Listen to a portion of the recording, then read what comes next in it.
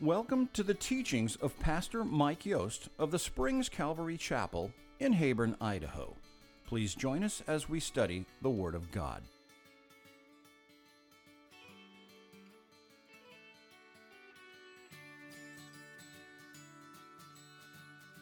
Recently, within the last week or two, I was reading through Genesis, and the Lord has been putting this on my heart, this study, because Mike asked me a while back to teach for him. By the way, he says hello. Hi, everyone. He'll be back next week, don't worry. So, anyways, where I was going with this, Mike asked me to teach, and this Lord's been putting this on my heart. But as I've been rereading the account of Jacob, I'm like, wow, this is, the Lord speaks to you when you open this thing right where you're at. It's almost as if it's living. It's almost as if it's a person talking to you. Oh, wait, it kind of is, huh? What I also wanted to encourage you in is when you read, especially like Old Testament, but even New Testaments, it's really helpful to read a whole chunk of verses together because you get a full context. You see all that's going on. Like, the story of Noah. If you just get to the part where the flood happens and then you just close your Bible, it's like, oh wow, that's the end of that. But there's more to it, right? Or Jesus, I saw this one funny video one time where it was like, it was a new believer or someone who wasn't even a believer. It was a Bible study. And so they get to the part where Jesus dies on the cross and he's like, what happens next?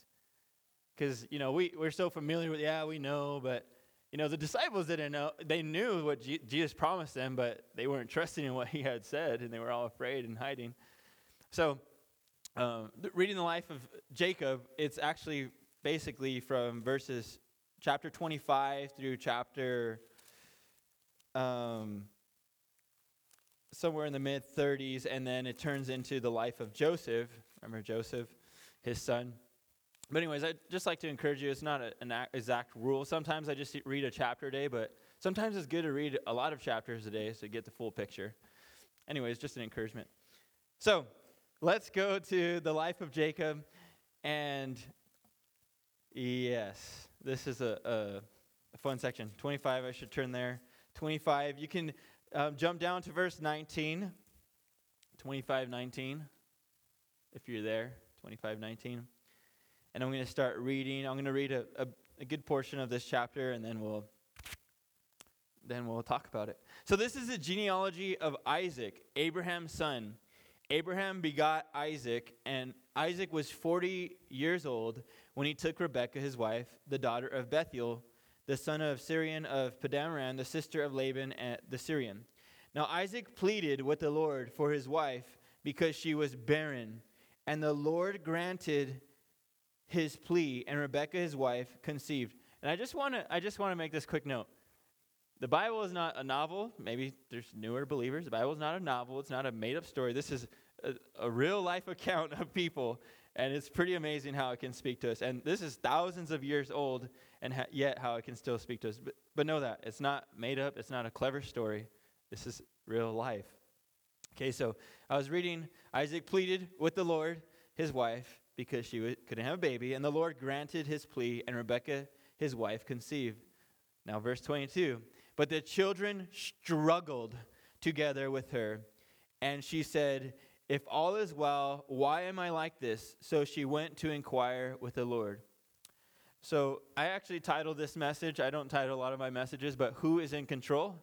Or in subtitles, it's about wrestling. It's about wrestling. So if you notice verse 22, the children inside of her, she has two children, struggled together. The word here is to crush or oppress. Like my little kids, I felt them when they were in my wife's belly, and like, oh, that was a good kick or punch or whatnot. But that would feel very uncomfortable. Two babies, of course, but them wrestling inside the stomach. And this is telling because they're struggling. It means to crush or oppress. Why is this happening, God? That would be concerning, wouldn't it? Two babies fighting in your tummy. So it makes me think of John the Baptist. Remember when he leaped inside of Elizabeth's stomach when Mary came? But anyways, I don't know why I said that. Oh, because babies can Can move a lot in the tummy. So, they struggled. They were wrestling. Jacob was a wrestler. He was wrestling from from the womb. And so she inquired of the Lord, and the Lord said to her, 2 nations are in your womb. 2 people shall be separated from your body. 1 people shall be stronger than the other. And check this out. This is incredibly important. And the older shall serve the younger. And the older shall serve the younger. This is God's promise to her. She inquired of God, and God tells her, he prophesies to her of what will happen. The older shall serve the younger. Verse 24. So when her days were fulfilled for her to give birth, indeed there were twins in her womb, and the first came out red. He was like a hairy garment all over. So they called his name Esau, which means hairy. Hairy and red. One of my cousins, he had a mustache coming out of the womb. I'm not kidding you. He had a mini mustache. So it's a real thing. But this guy was hairy all over. I've seen, really hairy babies too before. So that's what they named him. That's how they named a lot of their kids. You're going to see later on. It's funny what they named some of their kids. But anyways, it's funny what we named some of our kids. But anyways, that's not the point. So we have the first one coming out. And he's red and he's super hairy. Verse 26, after his brother came out, and his hand took hold of Esau's heel. So his name was called Jacob. Jacob means heel catcher. Very clever, right? They name one hairy and they name one heel catcher. It could mean heel holder, supplanter, or layer of snares. That's what they named him. Hi, what's your baby's name? Layer of snares. He's one who holds on to heels. And what a scene, right? Babies. Twins.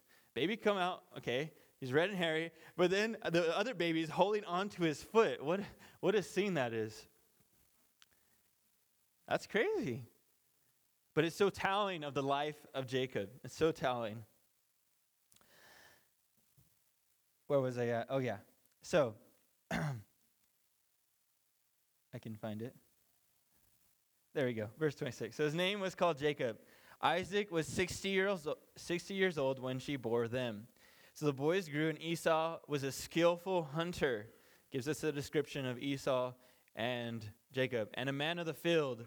But Jacob was a mild man, a complete man, dwelling in tents. So there was a drastic difference between the two.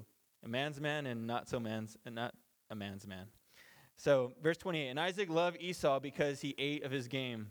He had a favorite. Why? Because he liked what he brought home. But Rebekah loved Jacob. Kind of interesting. They made their favorites. They chose which one they liked more. Verse 29, now Jacob cooked a stew, and Esau came in from the field, and he was weary. Ever had a long day's of work, and you just feel like passing out, and you're extremely hungry? That's the idea.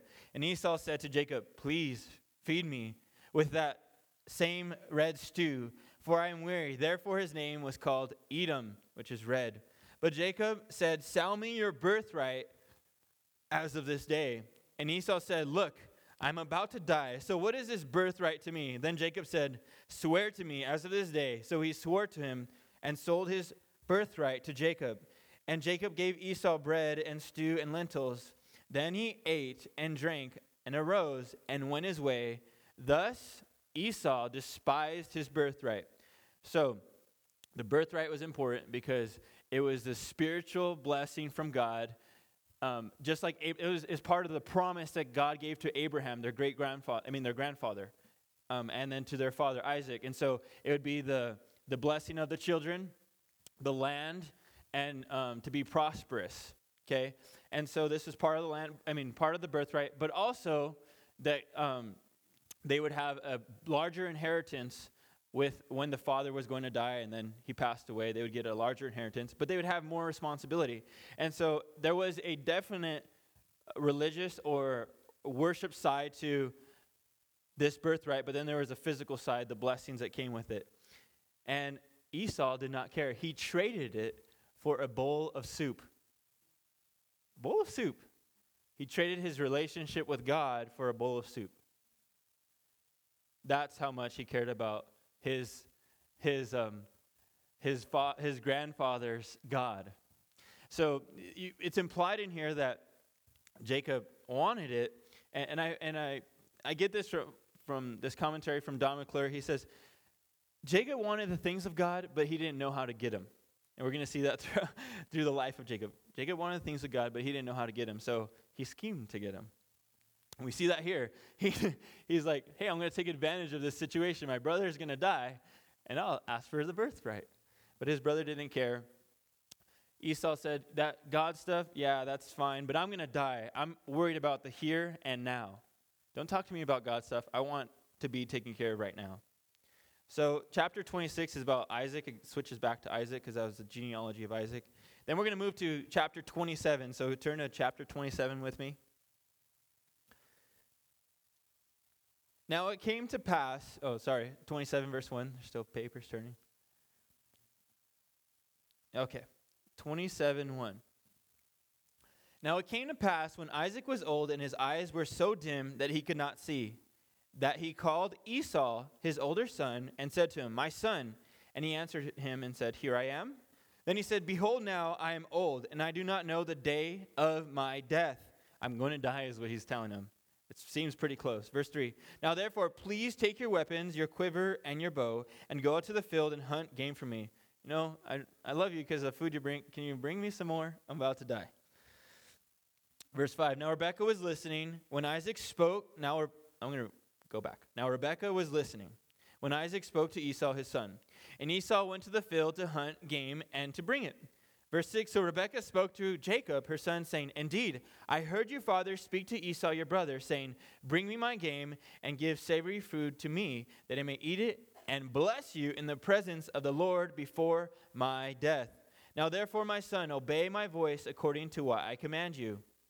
Go now to the flock and bring me from there 2 choice kids of the goats, and I will make savory foods from them for your father, such as he loves.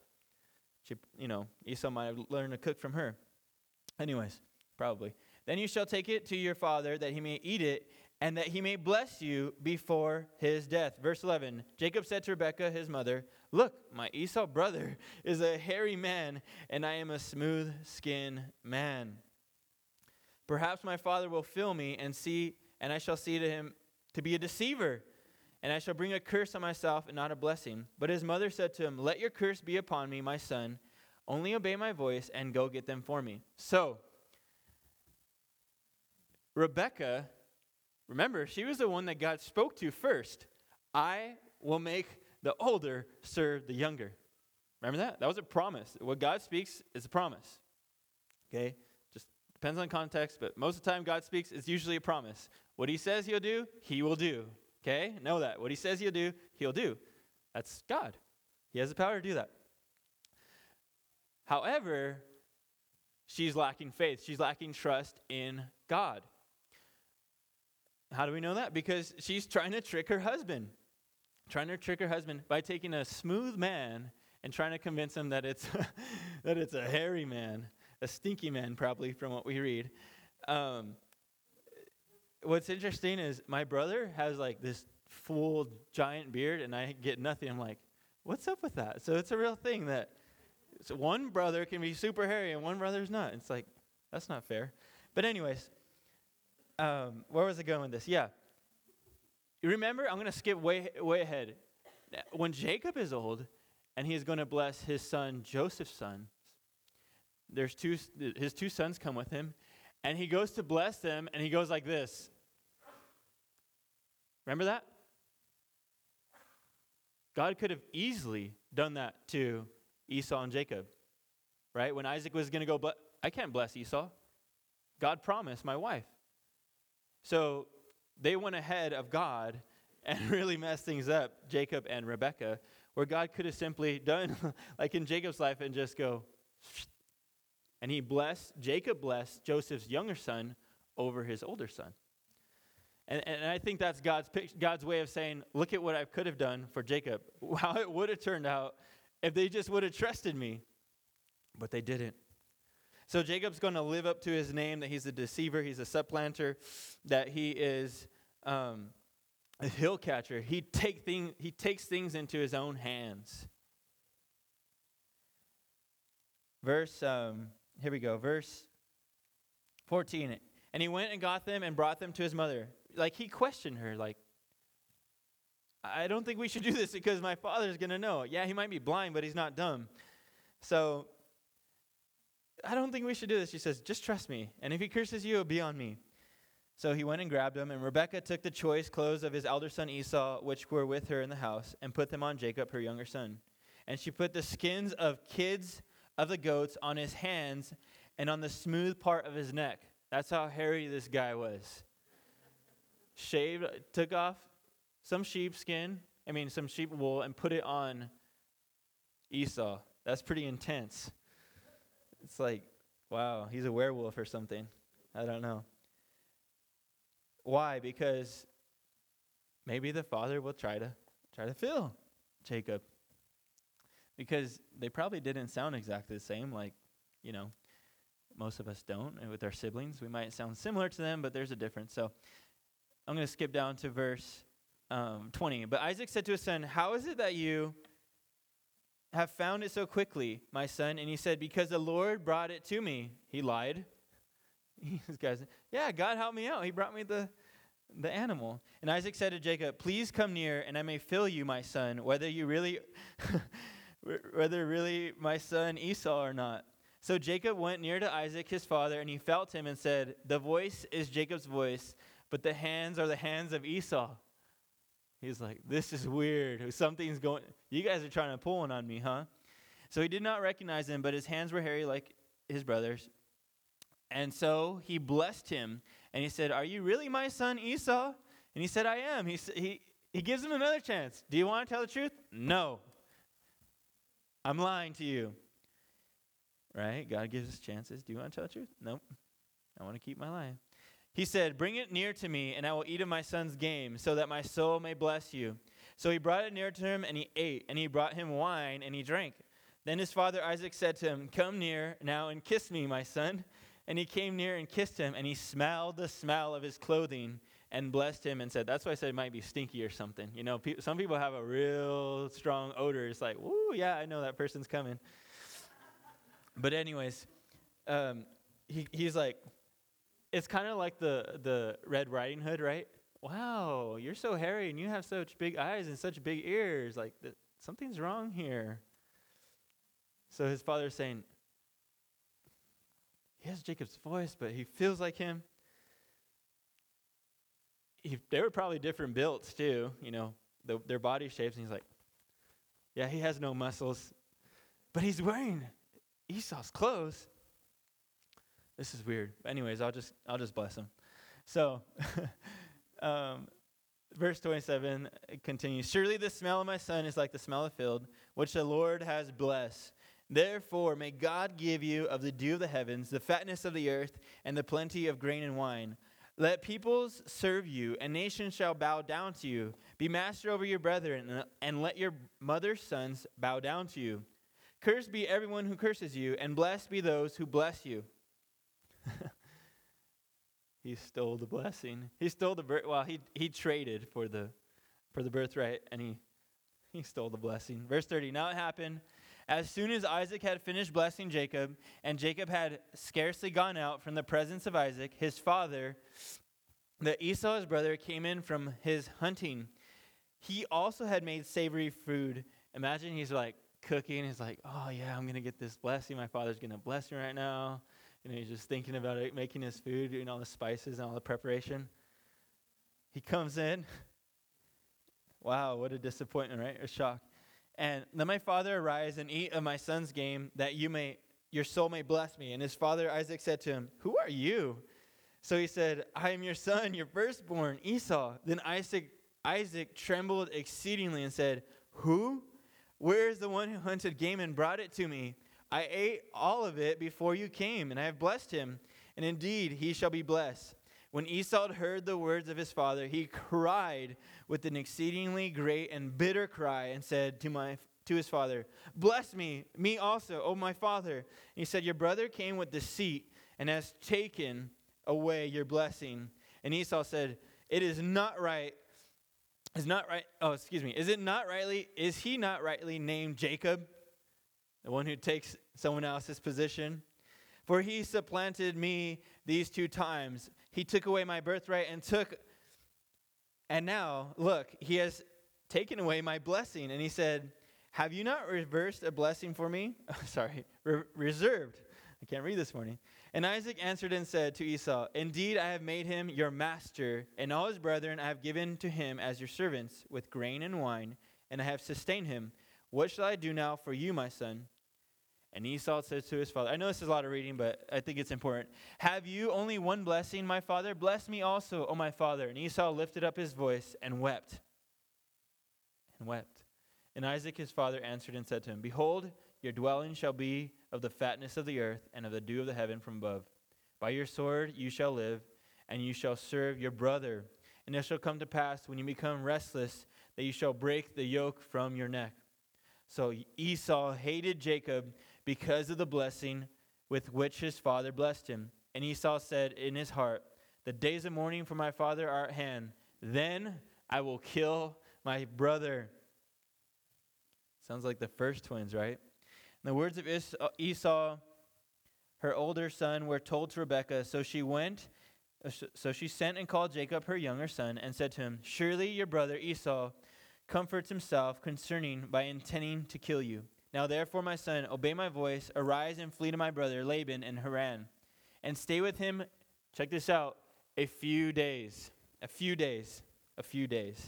It was over 20 years that Jacob stood in Laban's house, and it seems as if he never saw his mother again. Why?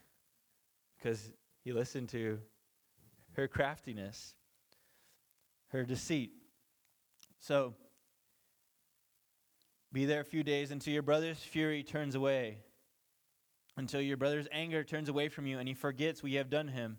Then I will send and bring you from there. She never sent for Jacob because Esau's anger never seemed to turn it until we get to the end of Jacob's story. But anyways, Rebekah said to Isaac, I am weary of my life because of the daughters of Heth. If Jacob takes a wife of the daughters of Heth, like these who are the daughters of the land, what good will my life be to me? So then in chapter 28, his father Isaac goes ahead and sends him out. I know this is a lot of reading, but what a crazy scene, right? Jacob's mom tells him to lie to his father, and he does multiple times. He goes to all this trouble to deceive his father. And then when his brother finds out about it, he wants to murder him. That's intense. He wants to murder him. Not just like, I'm going to take your stuff, I'm going to steal your stuff, I'm going to murder you. And so Rebekah finds out about it, and she says, go, leave. And my excuse for you leaving, I'm going to tell your father that you're going to go get a wife. So she's lying once again to her husband. Or she's not telling the full truth, which is a lie. And so Isaac goes ahead and says, go ahead, leave. And we're going to go to verse 10 of chapter 28. Now Jacob went out from Beersheba and went toward Haran. So he came to a certain place and stayed there all night because the sun had set. And he took one of the stones of that place and put it at his head. I don't know how he slept with the pillow being a rock. I just don't know. That's impressive. And he lay down in that place to sleep. Have you ever slept with a rock before as a pillow? Really? Military? That's impressive. Why not use like a shoe or something else, like a shirt? I don't know. Your backpack? I don't know. Boy Scouts. Anyway, so he uses a rock as a pillow. He lays down. He falls asleep. I'm thinking he's running. He's at first he's probably sprinting as fast as he can because someone wants to kill him. Then eventually he's like, I got a little distance. I'm going to slow down. But he walks into this point where he's weary. He falls asleep. Verse 12. Then he dreamed. And behold, a ladder or a staircase was set up set up on earth, and it reached to the top of heaven. And there the angels of God were ascending and descending on it. It's interesting. Jesus says, I am that stairway. If you read in John, I'm that stairway that the angels come down and go up. People enter through. Anyways, so, and behold, stood above it And the Lord stood above it and said, I am the Lord, God of Abraham, your father, and the God of Isaac. The land on which you lie I will give to you and your descendants. This is a blessing. It continues on. Also your descendants shall be as the dust of the earth. You shall spread abroad to the west and the east, the north and the south. And in you and in your seed, not seeds, but seed, Jesus Christ, all the families of the earth shall be blessed. We know that from Galatians. It talks about that seed, not seeds, is Jesus. Verse 15, behold, I am with you and will keep you wherever you go, and I will bring you back to this land, for I will not leave you until I have done what I have spoken to you. It's amazing. Jacob has just lied to his father, right to his face. He can't see him, but he lies to him over and over, tricks him. And then he's instructed by his mom to go and find a wife, but to really hide for his life. And you would think God would come and start spanking Jacob or something like that, like, you little foolish kid, or, young adult or adult, whatever. But no, he appears to him and he starts blessing him. Don't get it twisted that God blesses our sin, but in spite of our sin, God blesses us. If you notice, he says, I'm the Lord of Abraham and Isaac, and I will be, and he's going to be his God, and I'm going to give you multiple descendants, but I'm also going to provide that one seed, and I'm going to give you this land that other people were living on. I will give it to you. The blessing. This was part of that birthright and the blessing that his father had given to him, but is ultimately coming from God. Verse 16, then Jacob awoke from his sleep and said, surely the Lord is in this place, and I did not know it. And he was afraid and said, how awesome is this place? This is none other than the house of the Lord. So Jacob has a misunderstanding here. He says, I stumbled upon God's house. This is where God appeared to him, but the part that he gets wrong is that God's house is everywhere. God is always present. It was as if Jacob was saying, I stumbled upon the presence of God. But the reality is God's presence is everywhere we go. Right? If you read Psalm 139, there's not a place that I go. I can't outrun your spirit. The depths of the ocean, the grave, the skies, you're there. I'm with you. And so he says, this is the house of the Lord, and this is a gate to heaven. And Jacob arose early in the morning and took the stone that he had put his head on. He changed his pillow into a pillar and set it as a pillar and poured oil on top of it as an act of worship. And he called the name of that place Bethel, which is the house of God. And it was formerly known as Luz. Then Jacob made a vow saying, check this out, okay. So remember how he had made a deal with his brother Esau over a bowl of soup, lentils? Check this out, verse 20. Jacob made a vow saying, if God will be with me and keep me in this way that I'm going, and give me bread to eat and clothing to put on, so that I come back to my father's house in peace, then the Lord shall be my God. And this stone which I have set as a pillar shall be God's house. And all that you give me, I will surely give a tenth to you. So he's saying, I'll give you a house, God. I'll give you, what did he say? I'll make the stone your house, and I'll give you 10% of all that you give me. He's trying to make essentially a deal with God.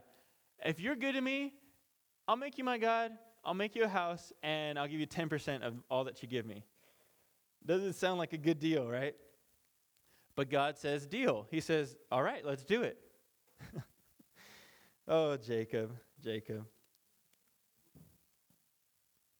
If you haven't caught it yet, a lot of us, we're all like Jacob.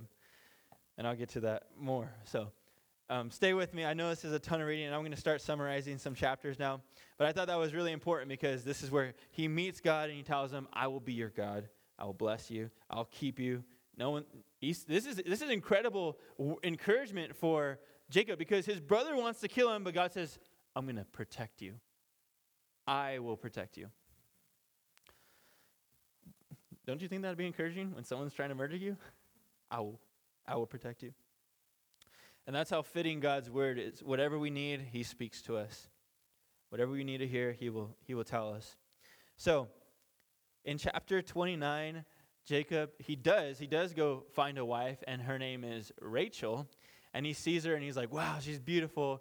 She is a shepherdess. And long story short, they finally find Rachel's father. Jacob meets, it's his uncle, Laban.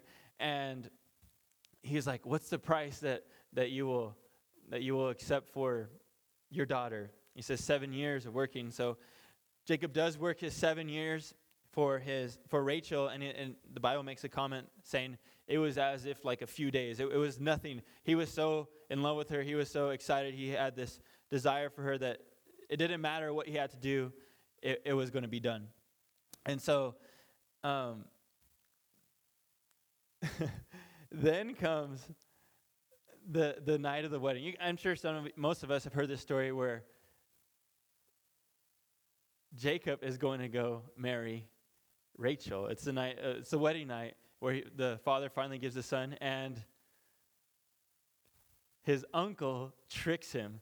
He gives him the older daughter, the uglier daughter. That's what it says. You know, she has these lame eyes or something like that. Some say, oh, it's blue eyes, but there's a reason why he chose Rachel over Leah, right? And it actually says that she was beautiful, Rachel. So he wanted Rachel, and he had made a deal to get Rachel, but guess what? He got Leah. And you say, how did he do that? Well, and sometimes they would wear veils over themselves, and they wouldn't be unveiled to the wedding night. Or it's possible that he could have been drunk. We don't know. It doesn't say. Whatever the case may be, he was tricked, just like he was used to tricking. It got paid back to what he was paying to others, like he did to his brother. And so then he's like, why did you do this? I thought we made an agreement. And what happened? He says, okay, I'll make you another deal. Work another 7 years, and then I'll give you Rachel. And he's like, okay, deal. And so he gave him Rachel quickly after. It's the week after the wedding celebration. He gave her Rachel. And then he worked another 7 years for him. But we see many, many problems because Jacob has two wives. Every single time you see in the Bible a man with multiple wives, it is very, very difficult for them. It is not how God intended it. Go back to Genesis 2 where it says, man shall leave his mother and father and become joined to one other person. You're bone of my bone, flesh of my flesh. Only joined to one other person. So when you go outside of God's will, God's ways, it creates havoc. So as we continue on in the story of Jacob, they start having babies, lots of babies. Leah, primarily it's Leah. Then it turns into Rachel's maidservant.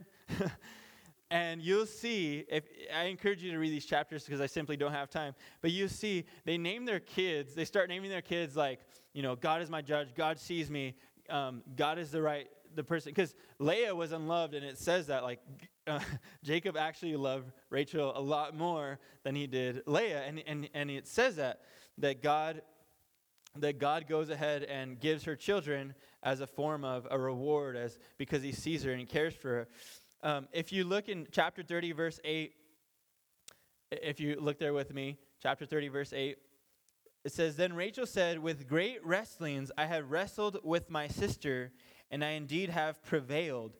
So she called his name Naphtali. It literally means to wrestle. She named one of her kids Wrestlings of God, my wrestling. Wow. And that's just to give you an insight, a picture to the intensity, the contention that was happening between the two sisters. And guess who was in the middle of it? It was Jacob. Jacob, because Leah at one point couldn't have babies, so she says, just take one of my maidservants. He's like, okay, I'll do it. And so he has babies with the maidservant, and then Rachel's maidservant. And then finally, Rachel finally gives birth to Joseph, and his name means the Lord shall add another one. The Lord will give me more. I'm hoping for more. I'm praying for more. And so in chapter 30, verse 25, it says this, and it came to pass when Rachel had borne Joseph that Jacob said to Laban, send me away that I may go to my own place and to my own country. He had this desire because God had promised him I'll give you this land. So he asked Laban, who was technically his boss, but a greedy boss, to go ahead and send him away, bless him and let him go. But Laban says, no, you can't go because all my stuff is prospering. I'm getting rich because you're here, is what he essentially tells him. So Jacob says, let me go. And he says, no. And he says, what can we work out that make you stay? And so Jacob says, all right, I got an idea. You take all the nice-looking sheep, and I'll take all the spotted, the streaked, and the black sheep, and I'll have them. And then in my mind, I'm thinking that Jacob is thinking ahead of himself. He's trying to build up his resources, his wealth. And so he goes ahead, and God miraculously, basically, gives him a abundance of sheep, which equals a lot of money, essentially. And he has a lot of other animals, because he's probably trading them. And Laban's flock starts to diminish. And so that's chapter 30. And so Laban's sons see what's happening, and they're like, this guy is ripping us off, Dad. And Laban's face, his countenance changes. I know this is like, I'm going on and on and on, but I'm going to get somewhere, and it's going to be good, because it is good. It's God's word. But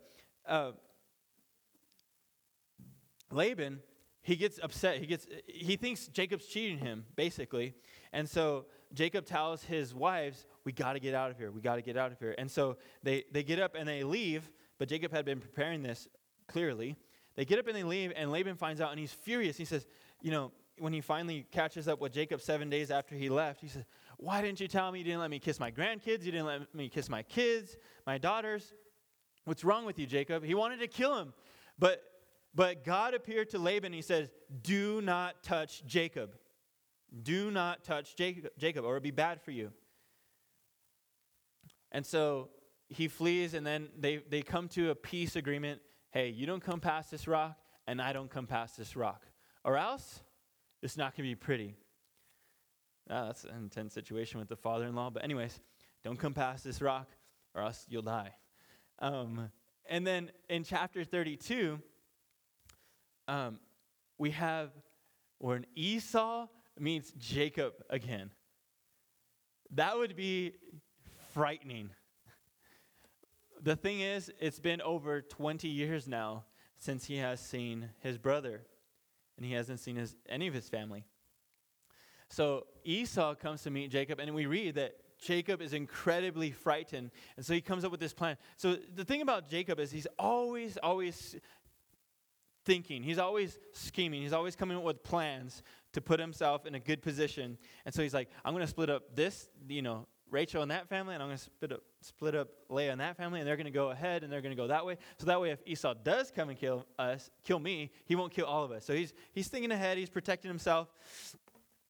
And so I want you to turn to Genesis 32, verse 22. And he arose that night and took his 2 wives and his 2 female servants and his 11 sons and crossed over the ford of Jabbok. And he told them, send them over the brook and send them over what he had. I forgot to mention that Jacob sent him like 400 sheep and 20 rams and like 40 cows and 10 bulls, which is a lot of money, and camels. He's like trying to bribe him. He's trying to soften the blow that he's about to bring, or he's expecting him to bring. So he's like, just give him all these animals. I have a bunch. Just try to get him to be appeased that he'll take this money, essentially. And so, verse 24, then Jacob was left alone, and a man wrestled with him until the breaking of day. Now when he had saw that he did not prevail against him, he touched the socket of his hip, and the socket of Jacob's hip was out of joint as he wrestled with him. And he said to him, let me go, for the days break. But he said, I will not let you go unless you bless me. Here we go. What was that? Sorry. Oh, yeah. Verse 27. And so he said to him, what is your name? And he said, Jacob. And he said, your name shall no longer be called Jacob, but Israel. For you have struggled with God and with men and have prevailed. Then Jacob asked again, tell me your name, I pray. And he said, why is it that you ask about my name? And he blessed him there. So Jacob called the name of the place Peniel, For I have seen God face to face, and my life is preserved. This is a good part. I mean, it's all good parts, but I like this part the best. Jacob is all alone. He's afraid that perhaps one of his little clans might get murdered. Because what I also forgot to mention, because there's a lot of details, is that Esau's coming with 400 men. 400 men. That would be pretty intimidating. A little small army. Your angry, murderous brother, or murderous in heart brother, and 400 men that he's probably got all stirred up. And so Jacob sends them all, let me face Esau.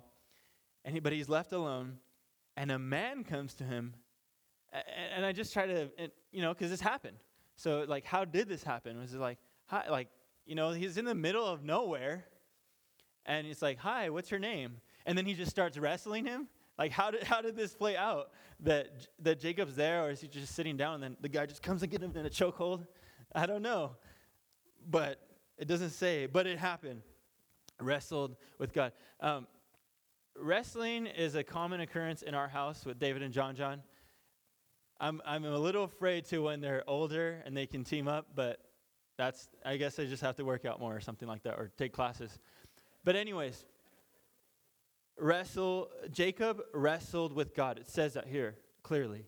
Jacob wrestled with God in person. I say, how's that possible?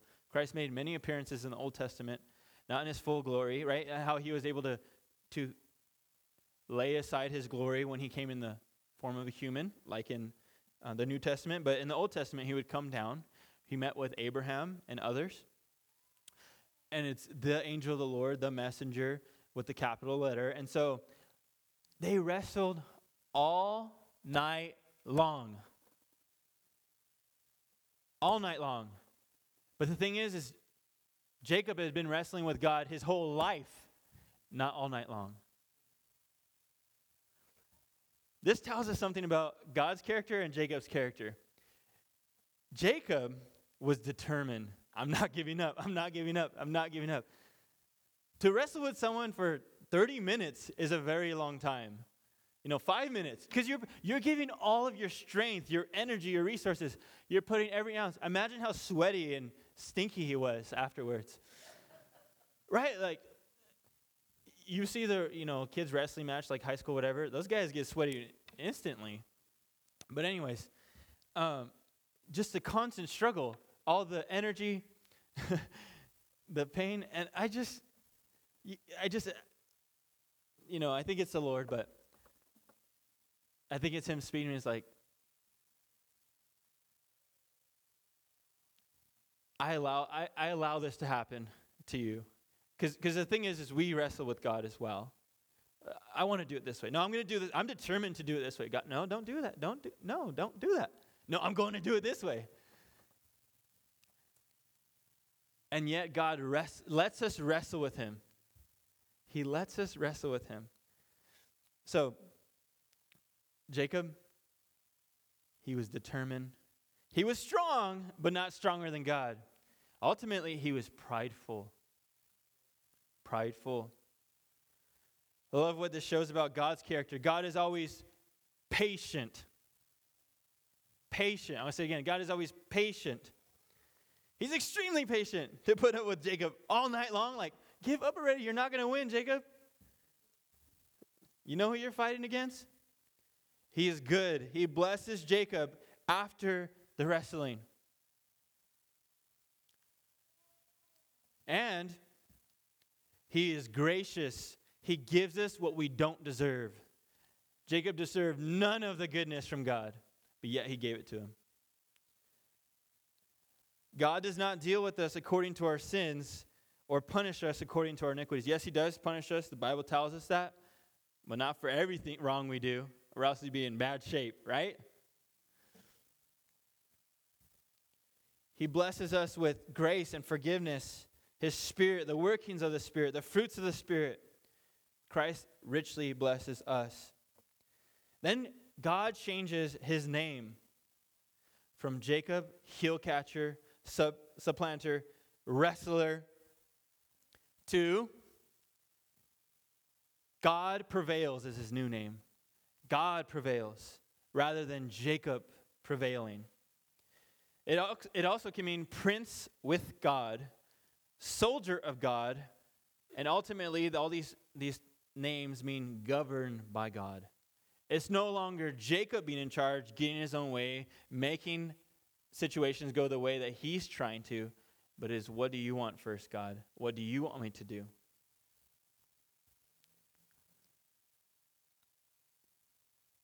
This whole time, right, he schemed to get the birthright with the soup.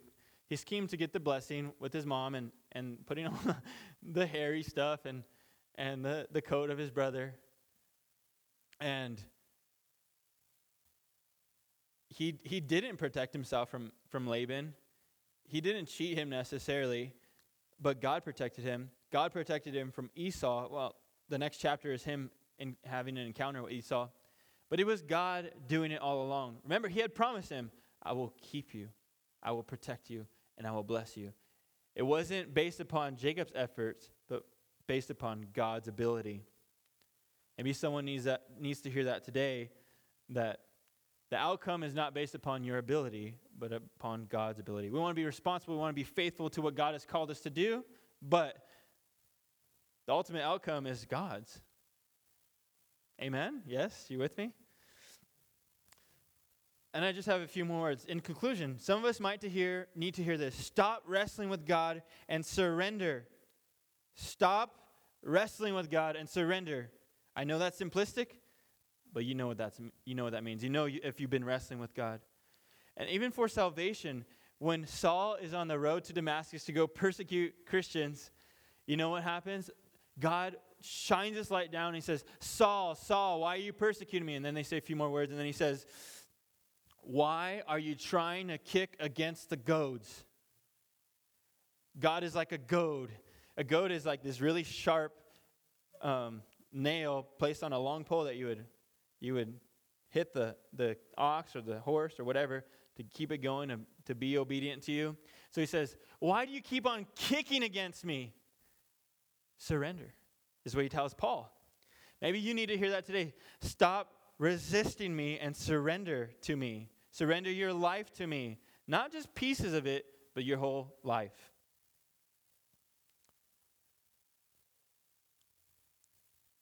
And there might be just one area in your life where you're wrestling with God. I don't want to give this up. No, I want to do this my way. Nope, I want to do this my way. God's telling you, no, I told you how to do it. I told you how to do it. Humble yourself. All of us, myself.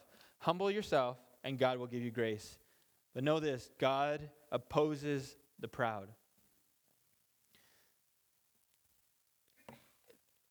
Jacob's life is encouraging in so many ways because God used him for his work.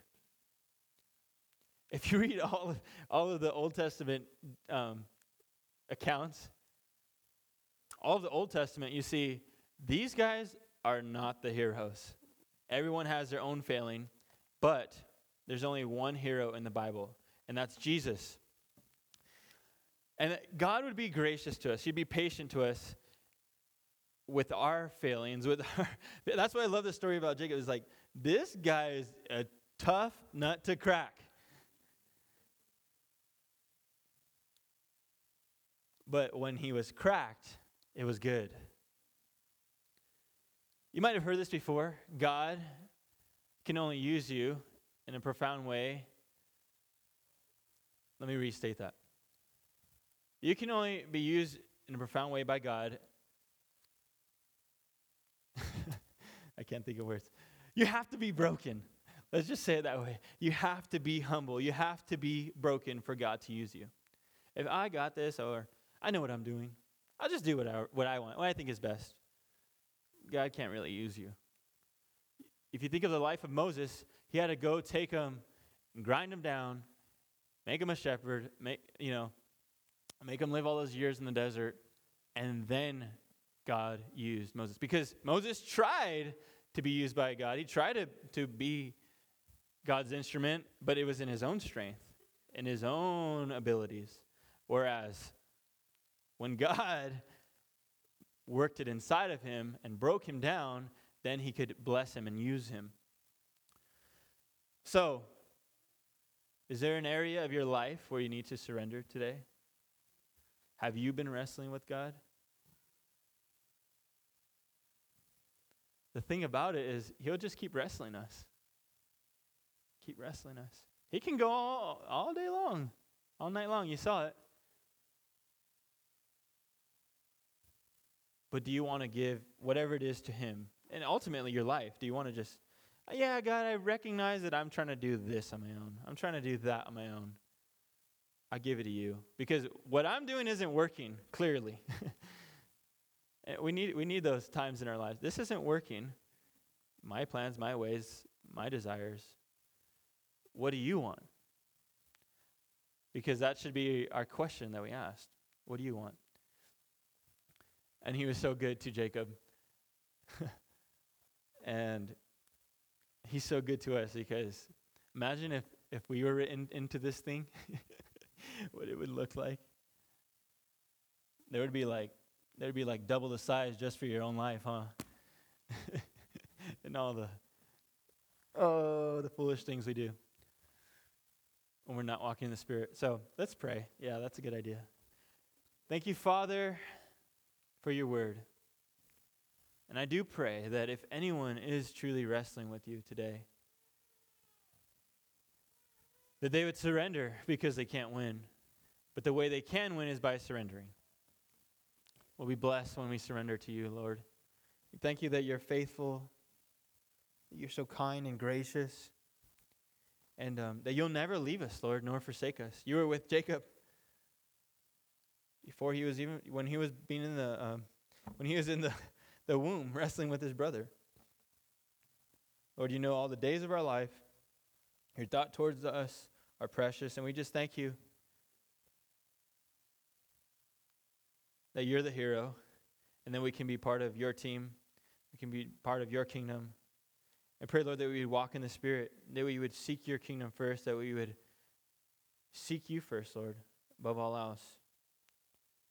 That we wouldn't try to plan our own ways, but that we would inquire of you.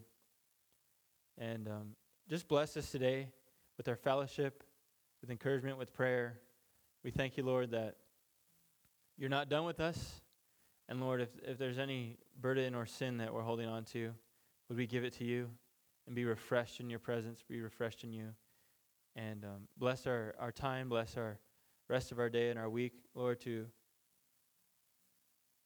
not be self-reliant, but to be reliant on you, God. Because that's the major lesson, is to not be self-reliant, reliant on you. And so, would you bless us with your Spirit? In your name we pray, amen. Thanks for joining us today. To learn more about the Springs Calvary Chapel, please visit our website at www.thespringscalvarychapel.org. Join us in person at the Springs in Heyburn, Idaho, or here on the podcast as we worship together in spirit and in truth.